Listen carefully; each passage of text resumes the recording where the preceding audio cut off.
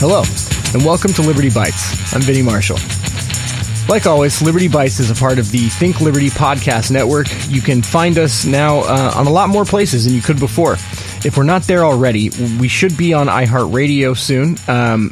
We're on Spotify. You can find a lot more of our episodes now on YouTube, and pretty much anywhere else you might go to listen to podcasts. That's going to be iTunes, Stitcher, Overcast, everything like that. So go ahead, find us, give us a subscribe, and you can get all the content as it comes out. We've got some new podcasts on the network, and we think people may like it. If you want to find us on social media, just search for us. And remember to go to our website and check out the special offer on the navigation bar, and you can get a $15 shirt, whichever one it happens to be at the time. Now, normally I don't talk about this kind of stuff, and it's not something I really like to try and harbor on too much, but something happened recently, and I just couldn't keep it to myself. Now, I know not everyone's on Twitter, and this is where most of this went down. Eric July, who is a frontman for a band called Backwards, he's an anarcho-capitalist. He works with me at Being Libertarian, and he's just a pretty much vocal libertarian, and he got pulled in on Twitter by Talib Kweli, the hip hop artist, and they were going at it for days, just back and forth. I'm not even sure why exactly Eric was roped in, but he was, and this started happening, and it just went on, and they were just going at each other. So people from the Libertarian Party got involved, and they decided to share some pictures with Talib Kweli. And they weren't the only LP members that got involved. And so did Tom Woods as well. And Tom Woods got roped into it because Eric has a good relationship with Tom Woods. And there's a picture floating around of Tom Woods standing at a rally with Confederate flags. I guess it was like not even a rally, like a speech, some sort of speaking engagement for the League of the South, I believe is what it's called. Now, this was when Tom was very young, I believe, as according to Tom, he says it was when he was in graduate school. And he's, there's episodes on his podcast where he explains this, so I won't go into that. And you can, if you want to hear the explanation, you can go listen to it from Tom himself. So there's a picture of Tom Woods, and then there's this screen cap of Eric July that was taken out of context when someone basically asked him a super specific hypothetical about if you took a Nazi and you removed all of the violent things that make them, define them as a Nazi, could they be a libertarian? And Eric's response was, well, if you remove all the things from them that make them a Nazi, then I guess, technically. So they took out that part, and Talib Kweli got his hands on it, and he was just over and over again sharing these pictures as proof, right? Because this whole thing becomes about who's racist. And that's all that, any arguments worth having is about these days. And even after Eric explains himself over and over, it just falls on deaf ears.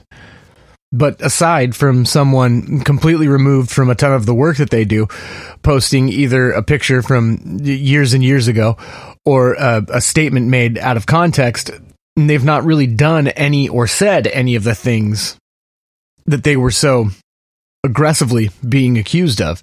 And you can go look through as much as you want to look through, and you find that picture, and you can find that out of context screenshot.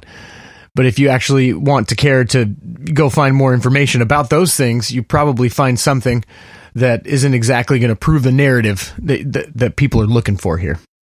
So what's interesting about all of this is throughout this whole thing, someone goes and they found pictures of Talib Kweli with Bill Clinton, and he's apparently a big supporter of the Clinton Foundation.